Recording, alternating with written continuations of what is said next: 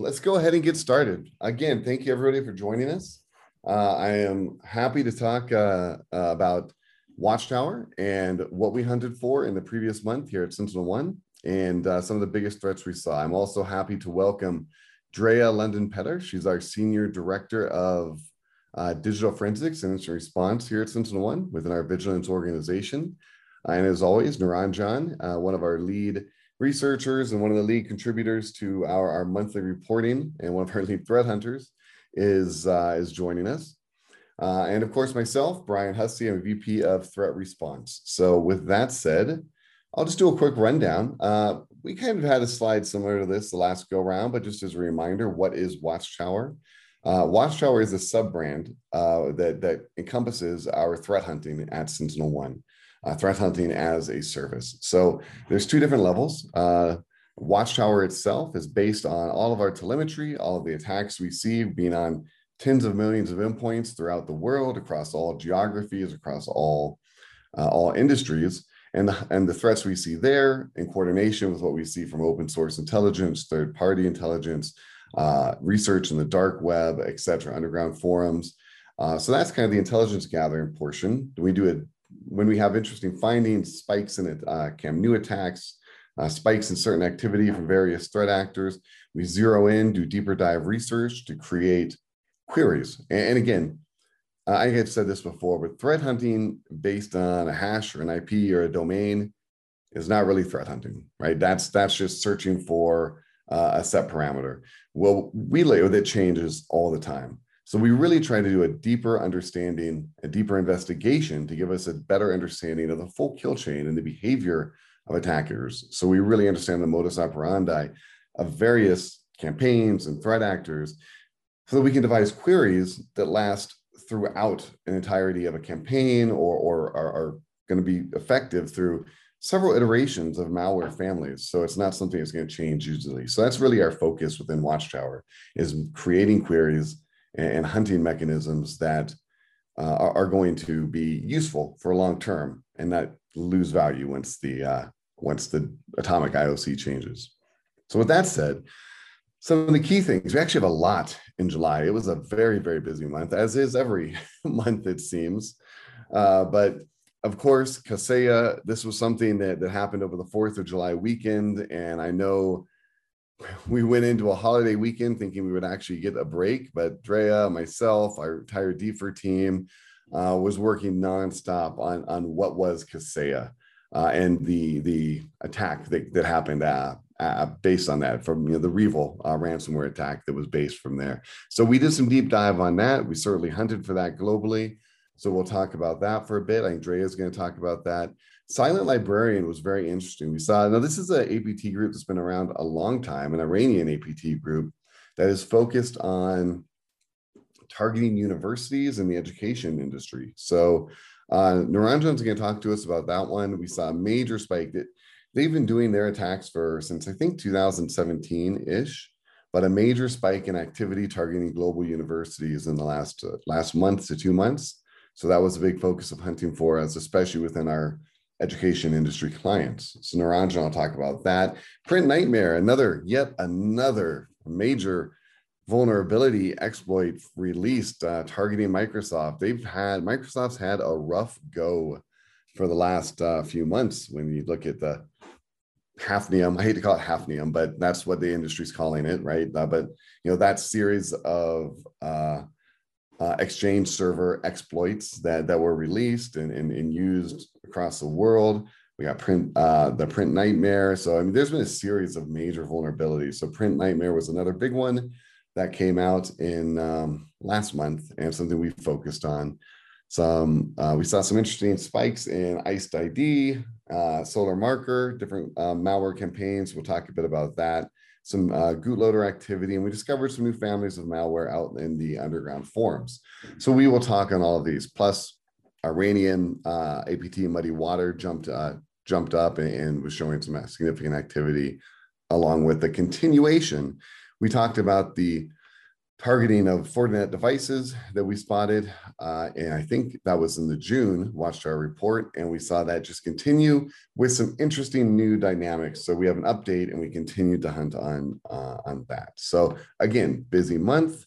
We are now in kind of the reporting phase. We've released our report. We released 2 versions of the report, TLP Amber with a lot of sensitive intel and hunting techniques and forensic investigation findings that are part of our Amber report that go to our customers. But we also provide a TLP White report that goes out to everybody. And it's got a lot of the same good stories and information, just not quite all the same sensitive intelligence. So we do like to educate globally as much as we can. For some customers, if there is a finding, they hear from us and we launch into investigations right away. So again, that's what we talked about. This is what the report looks like. Please go out, download the TLP White version and enjoy the stories. A lot of effort, a lot of time goes into giving the backstory of these attacks, right? How did they happen? If we know who's behind them, what do we know about them? And the story and what are they talking about in the underground forums and the dark web. We try to give that full story to really educate, and really it's interesting. Sometimes it's like reading a spy novel. So please do enjoy. So what I wanted to talk a bit about, and what I did talk in some depth, I'm usually responsible for writing the reflections section, which is just some thoughts, editorial kind of, that kicks off our research. And supply chain attacks. I mean, it's not a new thing. In 2007, a big thing was Seagate hard drives manufactured in China, delivered with malware embedded in them. So a major supply chain attack back, and this is 13, 14 years ago. I doubt that's the first one, but that's one of the big ones that, at least in my memory, pops up. 2019, here we are 12 years later. Motherboards, Supermicro motherboards delivered with developed in China, created in China, but delivered with a hidden backdoor. So, I mean, that's one element of supply chain, right? When we are creating like Apple devices and our computers, our motherboards, all of this, when they're being created in China, there's obviously a potential threat vector there, right? Now, just fast forward up to SolarWinds. This was huge, right? We were all about this back in January, February, December timeframe. And this, right, the SolarWinds update, and this is a little bit different from the physical supply chain that we were just talking about with the first 2 examples. SolarWinds was hidden Russian malware in a SolarWinds update, right? It comes in, it's seemingly legitimate, but it's but again, it comes in and that having that air of legitimacy as an update enables it to be very effective in attacking and gaining leverage into a victim environment. And in SolarWinds, I mean, that was massive, right? That was a hit government organizations, very, very sensitive and organizations from the US, from other countries, and government, nuclear research, all other types of organizations. So SolarWinds was massive. So jump up to 2021, very shortly later, right? We're just a quarter or 2 from SolarWinds and all that was. And here's yet another example with the Kaseya update. And this time it was a cyber criminal threat actor. I think there are arguments to be made whether some of the Russia-based, Eastern European-based cyber criminal actors are part-time government actors. Hard to say. That's a conversation for another day, probably. But either way, containing REvil ransomware. So, and there is a debate on whether this was truly a supply chain attack or not. We'll talk about that later. It does fit the model of a supply chain, right? It fits the model of a supply chain attack where that trusted environment, trusted vendor is infected. So, and just some things, why is the supply chain attack so effective? Well, number one, scale, right? You hit SolarWinds, you hit Kaseya, you've got access to thousands and thousands of customers by infecting or weaponizing just this one update file. So yeah, massive scale, very quick. Trust.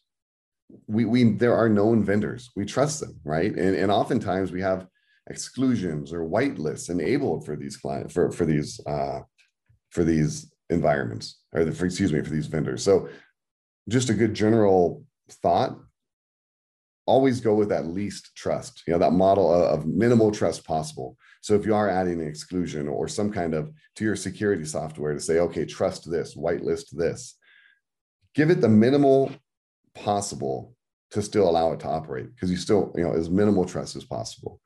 And then surprise, right? Even though we see these things time and time again, we're still surprised. We expect when we buy something, we expect it to be clean. So again, I mean, these are just a repeating series that we see again and again of these supply chain attacks being incredibly effective. But and again, the psychology, the human psychology, and of seeing, hey, even when I see an alert pop up for a trusted device or a trusted software, I'm more likely to click ignore, or it's okay. It's like, oh, it's just our trusted software. So I guess remain vigilant, always be looking, even when it's trusted software. Exclusions or whitelists you add, minimal possible is my best advice. And again, always keep observant. So that's just some thoughts, again, some reflections on the supply chain. With that said, let's dive deep into Kaseya and the REvil attack with Drea. Thanks, Brian. Nice to meet everybody. This is my first webinar that I get to do as a Sentinel, so I'm really excited to talk to you guys today.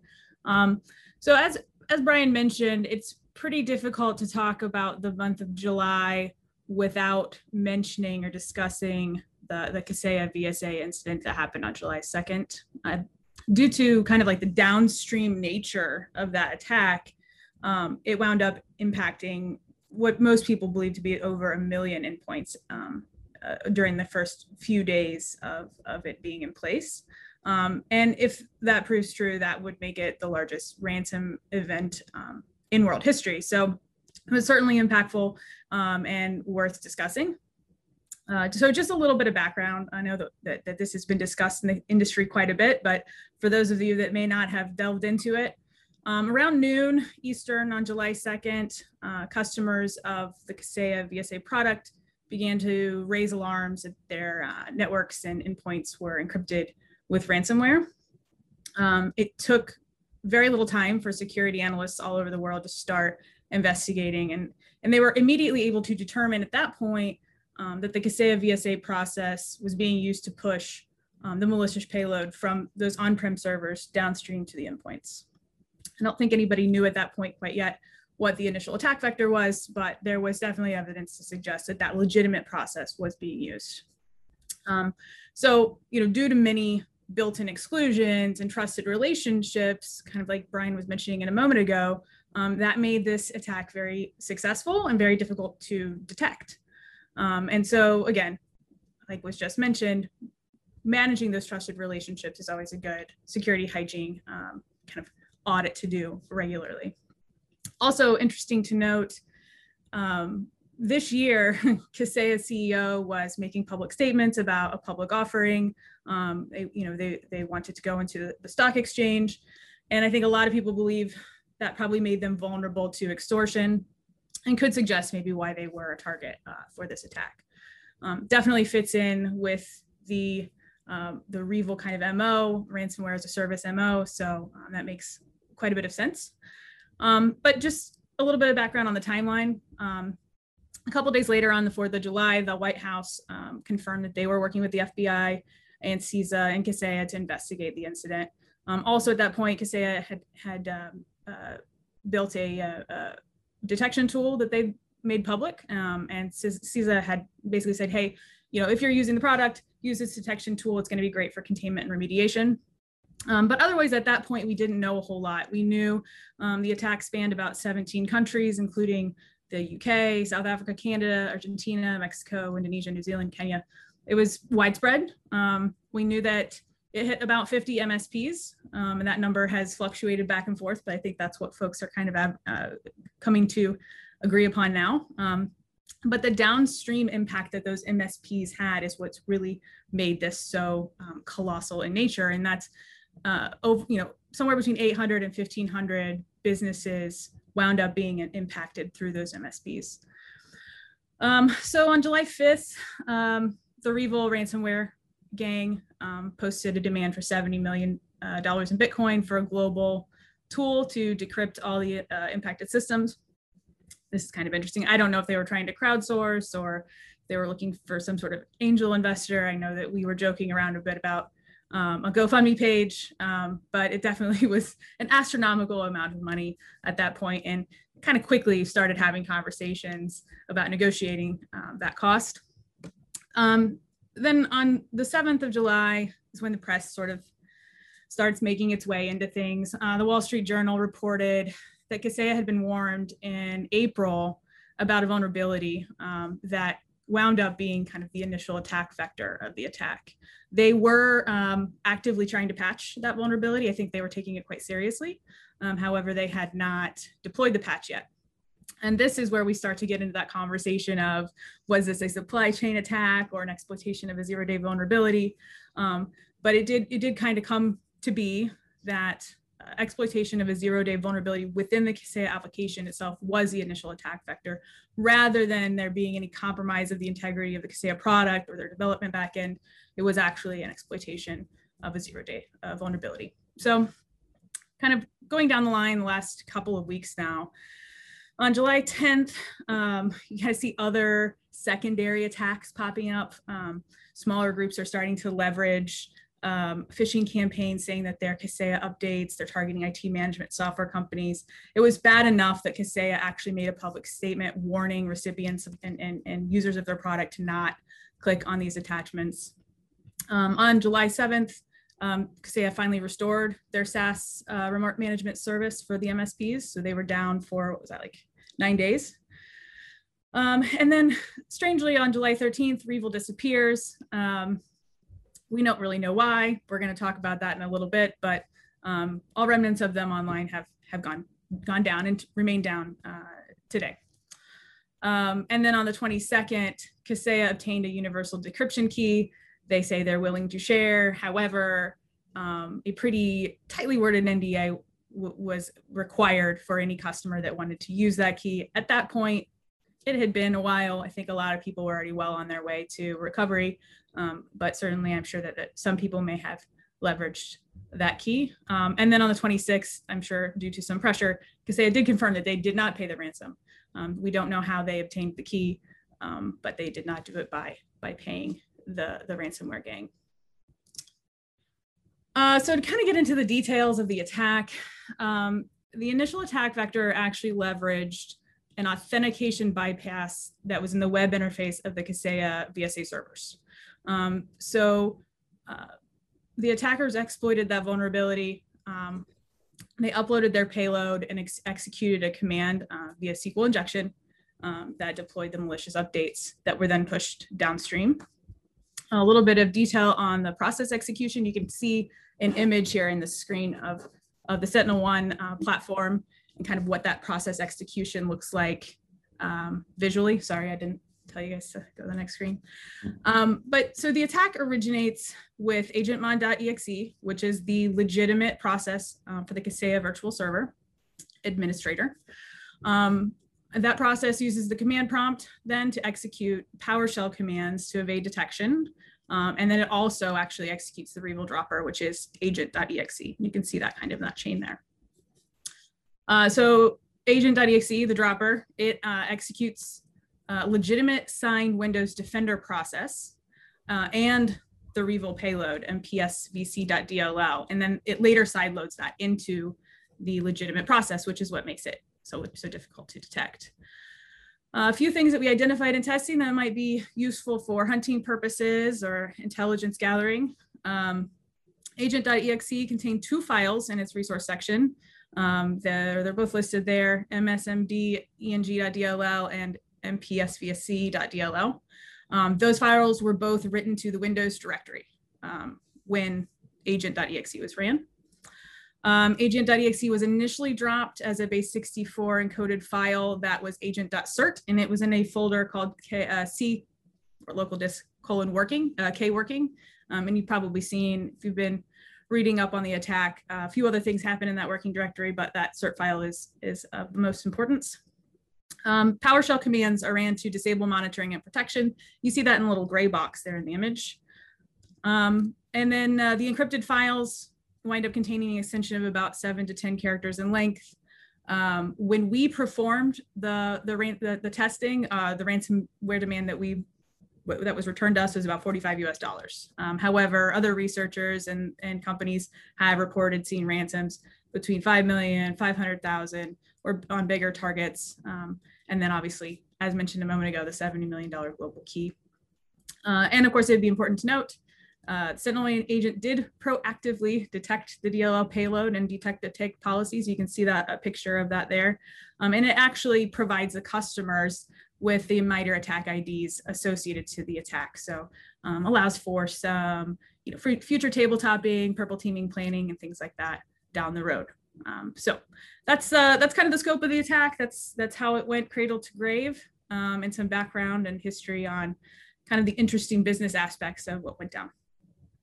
I love seeing the detections, but again, like I always say, SentinelOne it's very, very good at finding these attacks. But boy, Kaseya, that this is a dangerous. If there's inadvisable exclusions, there could still be a threat. That's why we are always hunting, right? When a potential customer or somebody may put the exclusions or safeties or whatever you call it, whitelist that may be beyond what should be put in there, or maybe they have policies. I think in this screenshot we show them at Protect, like if you've got these policies and you don't have inadvisable exclusions, we've got it immediately. So, but yeah, always be careful with the policies and how you do that. So with that said, we're gonna move on to Silent Librarian, but I had a couple of questions. Again, I think it was, so you said on July 13th, so about 11 days from the Kaseya attack, REvil just kind of disappeared.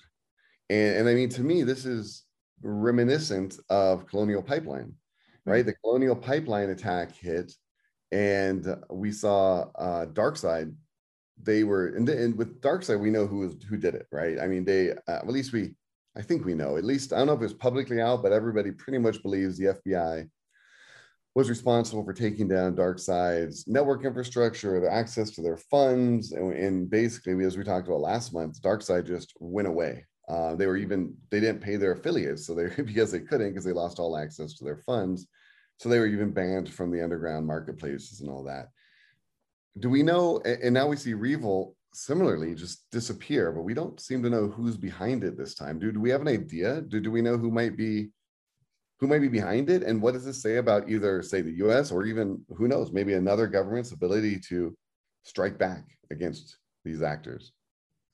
Yeah, so it's a controversial topic. There's a lot of opinions out there on this right now, and I think all of them have legitimacy in their argument. Certainly, the quick takedown could be suggestive of law enforcement intervention, whether that's whose law enforcement is unclear, but obviously between the G7 summit and documented calls between President Biden and Putin. There are some people that believe maybe the Russian government has forced to take down on their own in an effort to actually respond to those demands. There's other folks that think that the quick takedown is more suggestive of REvil removing themselves. Taking down everything at one time would be difficult for somebody that didn't necessarily know where everything was at one time. I think it can be argued that the Russian government probably knows where everything is at one time, but regardless, this is some of the arguments that are being made. So, I think if they took their stuff down on their own, that wouldn't be the first time we've seen, a ransomware group go underground and rebrand, rename, rebuild to come out with a different presence, especially after how impactful and kind of sideways the Kaseya event wound up going. But there's definitely, some political atmosphere right now that could suggest that there was government intervention as well. Yeah, that's really interesting. And to think the government or the Russians may have actually taken action.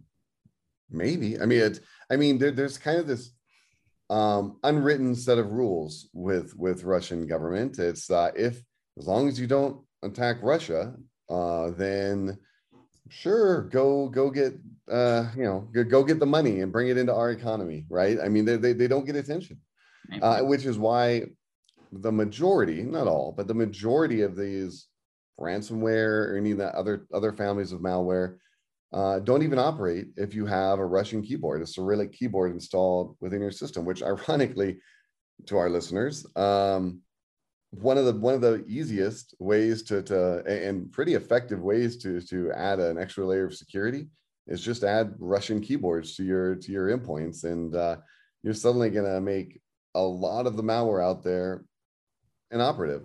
So just an idea. But yeah, and it does seem to be a shift. I mean, like you said, that G7 summit where Biden confronted Putin pretty directly. And then there's that executive order as well that we've seen. It seems like, so this executive order advising endpoint security like SentinelOne across all U.S. organizations and government agencies, along with a host of other advisories, basically to enhance cybersecurity within U.S. infrastructure. It just seems to be, we are suddenly, whether it's us or whether it's pressure on other governments, I don't know, but it seems like we just have a much stricter response that we saw during the G7 summit, like concurrent to those discussions between Biden and Putin. Clop ransomware group was taken down as well, right? And then now we've seen Revil, a big one, seemingly taken down, or at least who knows? I mean, they've disappeared.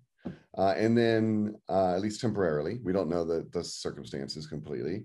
DarkSide taken down pretty clearly. Now, are they going to come back? Possibly. I mean, really, with Clop, those were actual arrests, right? And they're harder to come back. But these cyber criminal groups are known for, it's like the Hydra, right? You slice off one head, and another one grows in its place. All they need is new bulletproof hoster, a new network infrastructure, and they're back to their old business. Arrests are the most effective way to take them down, I think, actually putting them in jail. But with that said, it seems there's a different stance these days. New sheriff, I don't know. We seem to be more active in striking back in recent months. I don't know. What's your take on that? No, I agree. There's certainly a different approach. Where that's coming from, I'm not sure, but something's definitely more effective. We've seen more impact in the last few months than I think we've seen in a long time, and whatever is, we can attribute that to, that's great. I hope that we keep going, but I do suspect, to your point, that we will see these guys come back to ground, and hopefully we'll be able to identify them rather quickly. But there's a never-ending economy for this stuff, right? So we'll see them again. Yeah, for me personally, I'm a proponent of taking this aggressive action. Now, I will say, I spent a lot of time in the FBI intel gathering, and there is a counter argument to say, well, right now we know where they are. We're observing them. They know their network IOCs. We know where their money is going. We're watching them. Once we take them down, they're going to move, and we have to find all that information all over again. And then we may have blind spots for a while, or maybe a long while. So there is a counter argument to taking action. I'll just put that counter argument out there. Personally, I'm still a proponent of, we got to take action. We can't let these guys keep beating us up. But I understand why we may want to observe and gather intel as well. Yeah, no, I agree. And to your point, when you talk about following the money, and how digital currency plays into that, in those difficulties, and knowing that at least some of the funds from Colonial Pipeline were recovered, and what does that mean for our ability to recover that type of currency, and what impact and change can that have in our ability to respond? Because I think if there's more comfort there, than taking that more aggressive approach, it has less risk, and you're less likely to miss something when you're a little bit more proactive. Yeah. I want to move on to Silent Librarian. This is such an interesting topic, though. One question I did want to throw at you: there seems to be this open debate in the security community, and you addressed it a little bit. Is this a supply chain attack? It certainly looks like one, and everybody called it a supply chain attack from the beginning. But then a lot of security practitioners said, "Wait, no, it's not," because it's a more traditional. Could you just explain that debate quickly before we move on to the next topic?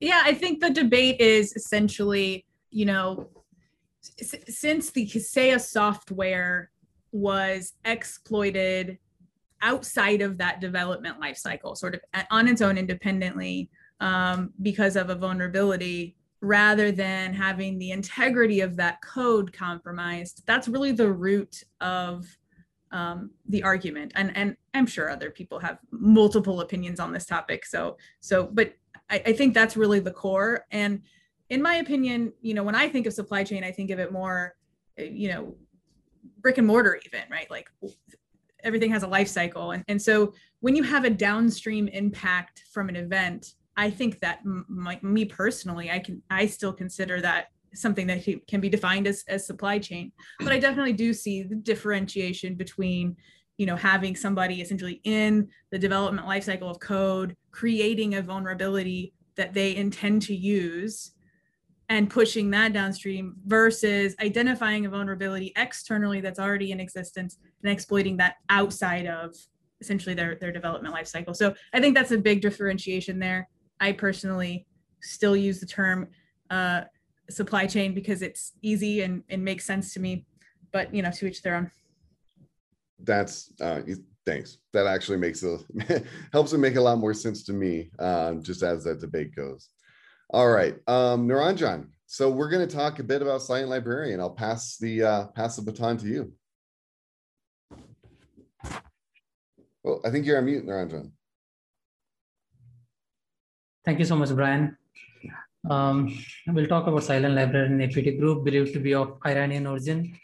The group is also quite popularly known as Cobalt Dickens or Magna Institute hackers. When it comes to what we know about this group so far in the last couple of years is that the group has targeted more than 100,000 university professors worldwide, and reports state that they have almost 8,000 accounts compromised.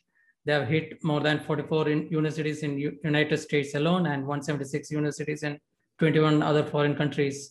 The volume of stolen data ranges somewhere around 31 TB in size, and more than 750 phishing attacks has been reported so far, because we saw some attacks or probably some infrastructures active or first seen somewhere in June, July. So we predict that the numbers would be higher. So in this slide, you would see the generic infections kill chain structure. So what generally happens is like a phishing email with university theme, very well crafted, will get sent or is being sent by the attacker to selected targets in an institute or a university. And the email body contains link to spoofed login pages with themes to impersonate targeted universities. And once the victim enters the credentials, the web browsers are redirected to PHP pages, and there is a 3-letter or 3-character text file into which the credentials are stored.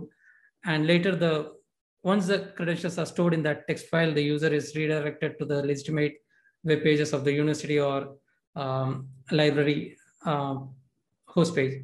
So that pattern has been followed by the Iranian group Silent Librarian for a very long time. We haven't seen them shifting their TTPs, and the group has been active at least for about 6 or 7 years at least. And the US government has charged 9 Iranian individuals for committing computer intrusion, stealing research academic data, proprietary data, and intellectual properties. What is even more interesting is that these guys use interesting top-level domains like .tk, .cf, .me, and so on. So we used passive DNS records, and we were primarily hunting through infrastructure side of intel gathering. We also leveraged our internal telemetry data. We used VirusTotal and many other tools to identify some leads on the recent activities. And I think in July, we were able to identify the entire kill chain hitting a Scottish university, which is quite famous for their research work over the last couple of years. And that details are very well captured in our TLP Amber Watchtower report. The TLP white version captures all these generic stats and details about the group and what we know about this group over the last couple of years. So we also share the heat map showing the geolocations of the various universities hit by this particular group over the last couple of years. And you can see like they have conducted a massive campaign over the last few years, just focusing on industry sector of education related institutes. Next slide, please, Brian. Yeah, so that's interesting. I mean, so we've got this nation state Iranian threat actor since 2017 targeting universities. I guess the question that comes to my mind is why?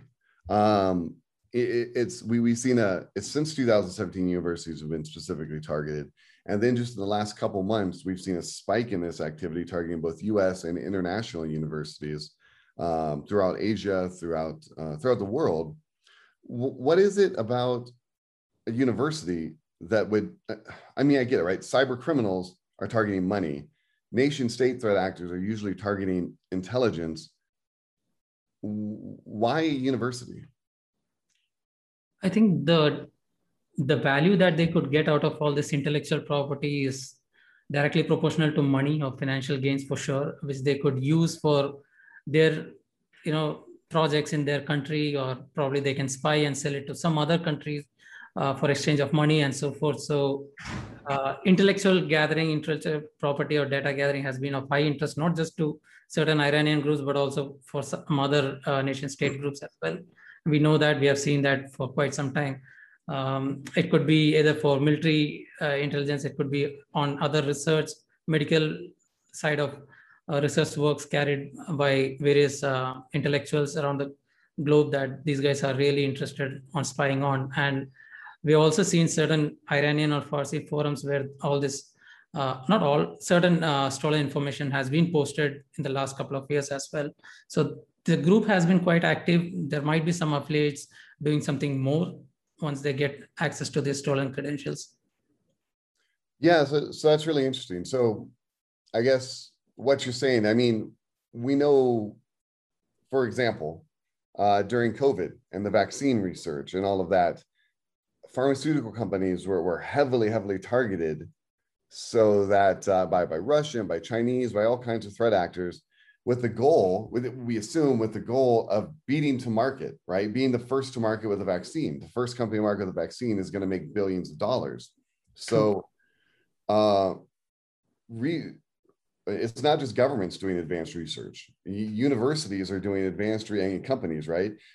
Universities are doing advanced research into nuclear science, into medical research. They're doing all kinds of advanced research. So I guess what you're saying is that if a nation state can steal intellectual property from these universities and these researchers, there's a potential to be first to market on whatever it is they're researching, and actually enable their economy and their internal organizations to be first to market. Is that a motivation? Yeah, like they could do trading, underground trading, or they could boost their economic growth as well going forward using all these tricks for sure. Interesting. Okay, and not to mention, right, professors, one of the things I should say threat actors do, I know, is to track the movements and communications of high value targets. So if we assume that some of these professors with advanced knowledge in these topics are going to be deemed a high value target, then they probably want to know who are they talking to. And for example, like with Iran, they're always interested in their own country, like who within their own country is talking to researchers in other countries, and just to observe their own internal population. So are advanced nuclear scientists talking to our advanced nuclear scientists, and what does a communication ring look like? All of this can be valuable from an intelligence perspective. Very true. Yep. Really interesting. So for anybody in our listening group that may be working with or for a university, if you would like to know more information on this, please do read our report, or certainly reach out to us. We'll get you more detailed information as well. Moving on, ICE ID. So we definitely saw a spike in this as well in July. Dre is going to speak to us a bit about that.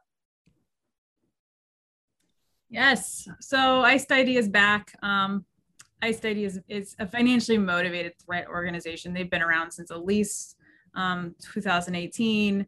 They're really predominantly known to be used for banking Trojans. That's been their traditional MO. Lately, though, we've sort of seen them evolve into not really discriminating and really building up almost like an enterprise version of a malware as a service model where they provide their code to whoever wants to buy it. But as far as what we've been seeing, S1 threat researchers have seen an uptick in telemetry really since May of this year. We've seen over 900 malicious Word documents associated with this campaign. And that's really part of their MO, right? They build robust toolkits that can be essentially, functional in any environment, right? They're building for everybody and then clearly selling to anybody. So the word cloud up here in the corner, it shows some of the file names that we see associated with these campaigns. They're then usually followed by like a date, month, year pattern. So, definitely hunting capabilities there. The sequence of the kill chain is pretty basic. MS Word macro document is sent via email. That Word macro dumps a DLL and it actually has a JPEG or a PNG extension it's dropped into C users public. I think there's an image of that above. And then it writes an HTA file. And that HTA file uses run DLL to execute really with a legitimate process. So if you look at the image above, it shows the Microsoft scripting host, MSHTA, launching run DLL32, which is then used to run the ISD malware. If you're unfamiliar with the Microsoft scripting host, it's actually the utility that Microsoft uses to execute HTML applications. But as we see, it can also be used in other ways. So adversaries tend to abuse the scripting host in an effort to kind of proxy the execution of malicious HTA files, JavaScript, VBScript, and they all do that then through a trusted Windows utility. In this case, and as you can see in the image above, it's using run DLL32 as that utility. So if we look at one of the Word documents, we actually see, and I think there's an image there, we actually see that it had 4 macros and 2 interesting pieces of metadata. There's actually an HTA file itself in the metadata title tag. It's spawned by that scripting host process that's seen above. The HTA file has a base 64 section that is later decoded to form a command and control communication. You can see that decoding in the bottom right corner. And it also contains the folder path of the drop DLL that was masquerading as that JPEG file. So just one thing to note, the HTA dropper does run JavaScript code in memory. So it's important to have kind of an AI-driven XDR solution to make sure that you can detect this sort of attack. You can go to the next slide for me. Thank you. So in the past, and I kind of suggested this a moment ago, IC has been seen deployed by several ransomware variants, and they're really starting to move more towards that malware as a service model to distribute their malware. We've had some investigations on my team recently, and what we've seen in those investigations, and the above diagram kind of displays some of this for you. Several different tools and techniques are being used by the threat actors that are using ISD malware. And that the various parts of the kill chain and the tools that we've seen regularly are there for you to review. Recently, we did see one example actually of an ISD intrusion that was used for ransomware delivery, and that they actually were able to work directly with human ISD operators and complete their entire deployment in less than 5 hours. So this, even with a human interaction, it is very much an enterprise-driven type model with support staff and delivery, and they are quick on the draw. They get this stuff done just like an enterprise service. Typically, the initial attack vector does remain the same. We're looking at like phishing and some VPN intrusions. The first few steps include persistence via scheduled tasks and discovery commands. in that discovery stage, the attackers really rely heavily on WMI, net commands, AD-Find, LDAP, and Bloodhound. We see that stuff over and over and over again. And we see them doing things like testing connections between domain controllers and other domain joined systems for those discovery purposes. And then they're also heavily using Cobalt Strike. So we see Cobalt Strike beacons downloaded from remote command and control servers, and then the executables are transferred via SMB, executed via remote service, and they're also used for access to credentials. They're dumping LSASS processes and capturing credentials in those ways. So it's really used in a robust fashion. We see exfiltration via rclone. It's always masquerading by a different file name. After the data is successfully exfiltrated, we see the ransomware then staged, usually out of domain controller and pushed down to endpoints via PowerShell. So it's just interesting to kind of see how they're building out this business model, right? They're building out a toolkit that will run on multiple operating systems and multiple environments for multiple purposes. And there's definitely a serious uptick in their activity in the last couple months. I think it's super interesting to see. I mean, this is a great example of what we do in Watchtower, right? And how the Watchtower hunting team, it's absolutely essential for them to be completely integrated and communicating with your digital forensics incident response team and our MDR team, which is doing analysis on millions of endpoints, right? Because for hunting to be truly effective, we need to understand this full kill chain. As like I said, right? I mean, being able to chain together a series of events to identify an attack, I mean, behavioral or however we do it, is just so much more effective than, again, searching on Atomic IOC. And here we have, within SentinelOne, we can capture all of the command lines entered. So it makes it very easy to hunt very effectively. So that's really interesting to see. One thing I wanted to, before we move on to Solar Marker, so ICID, they're not really dropping their own payload, as you were saying. They're basically, they've created this very powerful and effective malware as a service, as you call it, that allows for infiltration. But then after that, they kind of are like hands off, right? I mean, they're selling other threat actors the ability to compromise the network, but they're not actually doing anything, at least as far as we know. They're not really doing that themselves. They're not dropping their own ransomware or dropping their own banking Trojan or whatever to monetize. So their only real monetization they're getting is by having other bad guys pay them to use their tool to get into a network. Well, why do you think they're not, if they're this good at making a way in, why are they not monetizing it? Well, I mean, they're very much like an arms dealer, right? Or a getaway driver, in that they're getting their payment in an adequate fashion, but avoiding a lot of the risk of essentially committing the immediate crime. And I think that, it's when you can scale that model for several services, it's just as lucrative and really comes with much less risk. So I assume that that's the methodology that they're working on.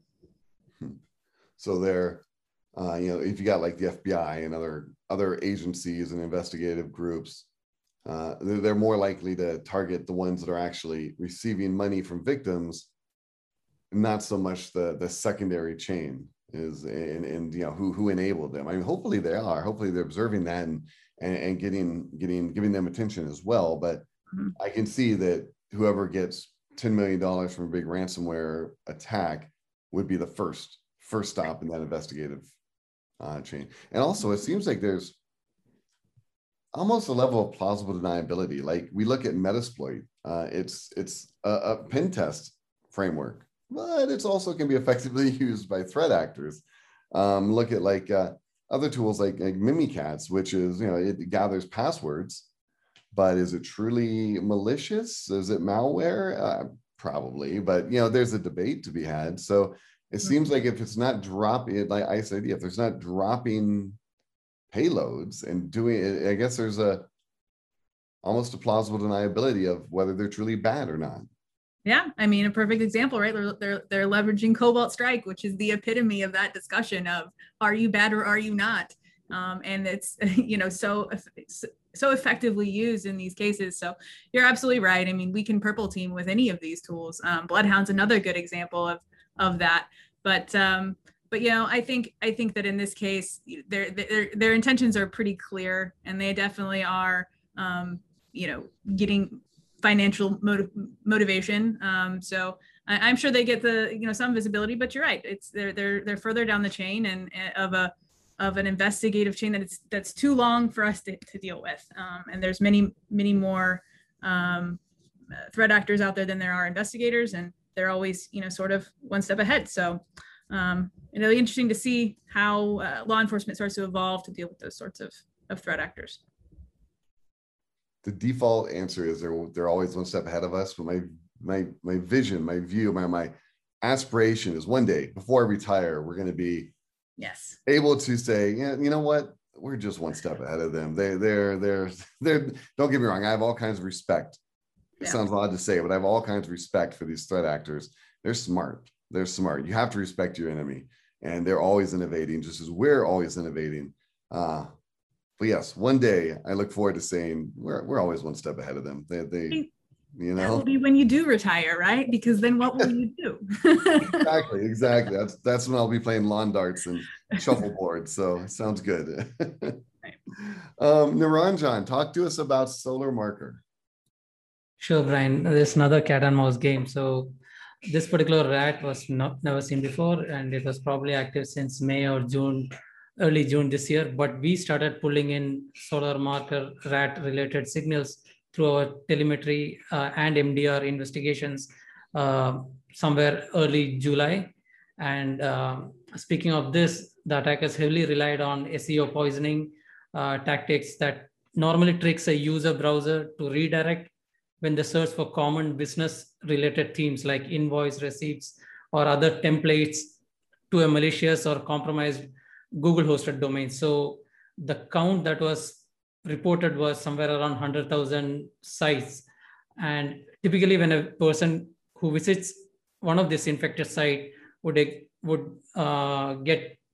a binary that normally was disguised as a PDF installer. You could see some of those names like Photo Designer, Export PDF.exe, Slim PDF, and so on. So when the user executes this particular installer, at the back end, you could see like multiple instances of PowerShell commands being executed. You could see that from the Process Explorer image on the bottom left corner. And that happens in the background. But what the user normally sees is a GUI related to the PDF installer itself, asking them to click next. So the malicious activity slowly happens at the back end. Sentinel-1 agent clearly picks up all these events. And when you look at it in the console, you would see all these multiple instances of PowerShell being spawned. And if you look in the command line, you would see clearly that there is a nested for loop, like there are 2 for loops, and there's an XOR decryption that is happening with a long key value. And this normally happens in 3 or 4 stages. And I believe it was on the 4th stage that a new .NET DLL payload, which is the Solar Marker rat backdoor component that gets dropped at the disk. And when it gets executed, it can perform not just backdoor functionality, but it can also steal browser credentials and user machine information. And on a successful infection of Solar Marker rat, it drops a config file with a unique victim ID in it by the file name solarmarker.dat, which is a strong indicator of compromise on a successful infection. So we normally share all high quality deep visibility queries in our TLP Amber version of Watchtower report. So we have covered all in-depth research on Solar Marker rat over the last 3 months in our TLP Amber version. And so far we have seen like close to about 2 or 3 versions of Solar Marker rat, but functionality wise, all versions of this particular rat has remained almost the same. So that's about Solar Marker rat. Considering the high volume and number of victims identified hit by this particular rat, this turned out to be a very interesting topic for us to be for us to cover in the month of July. Yeah, that was really interesting one, and another, like you say, a great example of identifying parameters that remain across malware families that we can hunt on. So finding these things that we can hunt on that we'll find them no matter.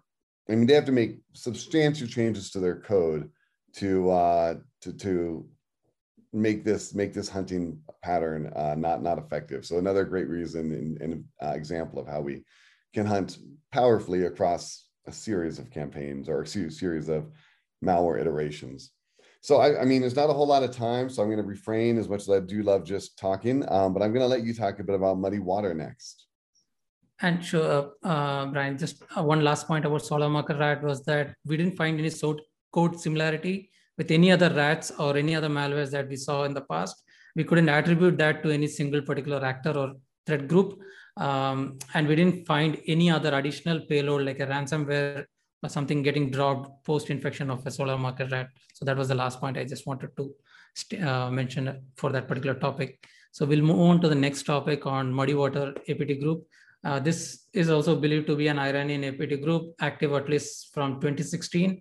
The first wave that I saw in my previous company of Muddy Water was when they were targeting Saudi banks, and they used PowerShell, Mimikatz, and few other custom tools specifically. And even in this way, we were able to identify one specific payload. The file was identified from VirusTotal, and it was using a theme related to a government in South Asian country, which is already known to have been targeted by Muddy Water group in the past. So given the fact like they are continuing to target the same countries or organizations over a period of time and using custom tools, the payload that was identified dropped by this particular dropper is called Connect Voice Control or Screen Connect, which is a legitimate application that allows system administrator to manage their enterprise system remotely. So they normally spy on victim organizations. So when we looked into this particular dropper, we couldn't identify any other additional IOCs beyond this particular dropper and its payload. So given the other attribution angle, we are quite confident that it's Muddy Water, and the group hasn't been very active in the last couple of weeks, but we are monitoring using our DeepWiz queries, VirusTotal RetroHunt, and few other technologies available with SentinelOne, and we might come up with a better research if we find any other traces along our telemetry and our endpoints as well. So it's a short write-up on this particular group, and they keep continuing focusing on selected countries and selected organizations in those countries. Yeah, a well-known threat actor that we've seen do a lot of big things. So yeah, seeing a new pivot and a new attack pattern coming out of them is always interesting and something to be aware of. So Niranjan, we have 2 minutes. I'm gonna let you talk about some of the new malware families you discovered, and well, now we have 1 minute. Okay. The other responsibility for Watchtower Hunters is also to perform threat intelligence, so that we go through different underground forums to understand if there is any new malware that is being developed, shared, or sold between different actors or affiliates. And we came up with 2 interesting cases. One is on 2 ransomwares that got developed during that time. One of the name is Camel Valley. The other one is Mercury ransomware. You could see the highlighted key features provided by these actors and the cost of the builder tool itself. But we did confirm, or we can confirm, that these 2 ransomware variants were not identified in our telemetry because we hunted for known traces or possible behaviors of these ransomware payloads across our customer telemetry base, and there were no signs of any infection. So that's about one of the topics that we looked for through Underground Forum. Brian, can you please move on? So this is another rat.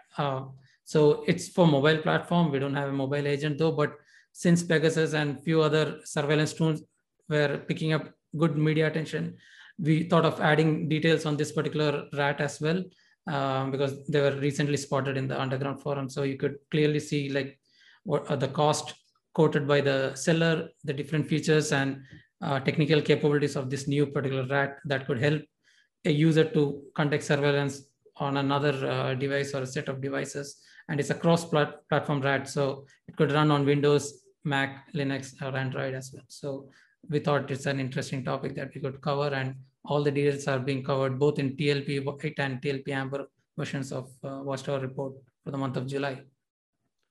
Great. Thank you. Niranjan, you were able to do that very quickly. I know there's a lot of stuff we talked about, but Drea, Niranjan, thank you so much for your time. Yeah, it's always a pleasure. And I hope everybody enjoyed it.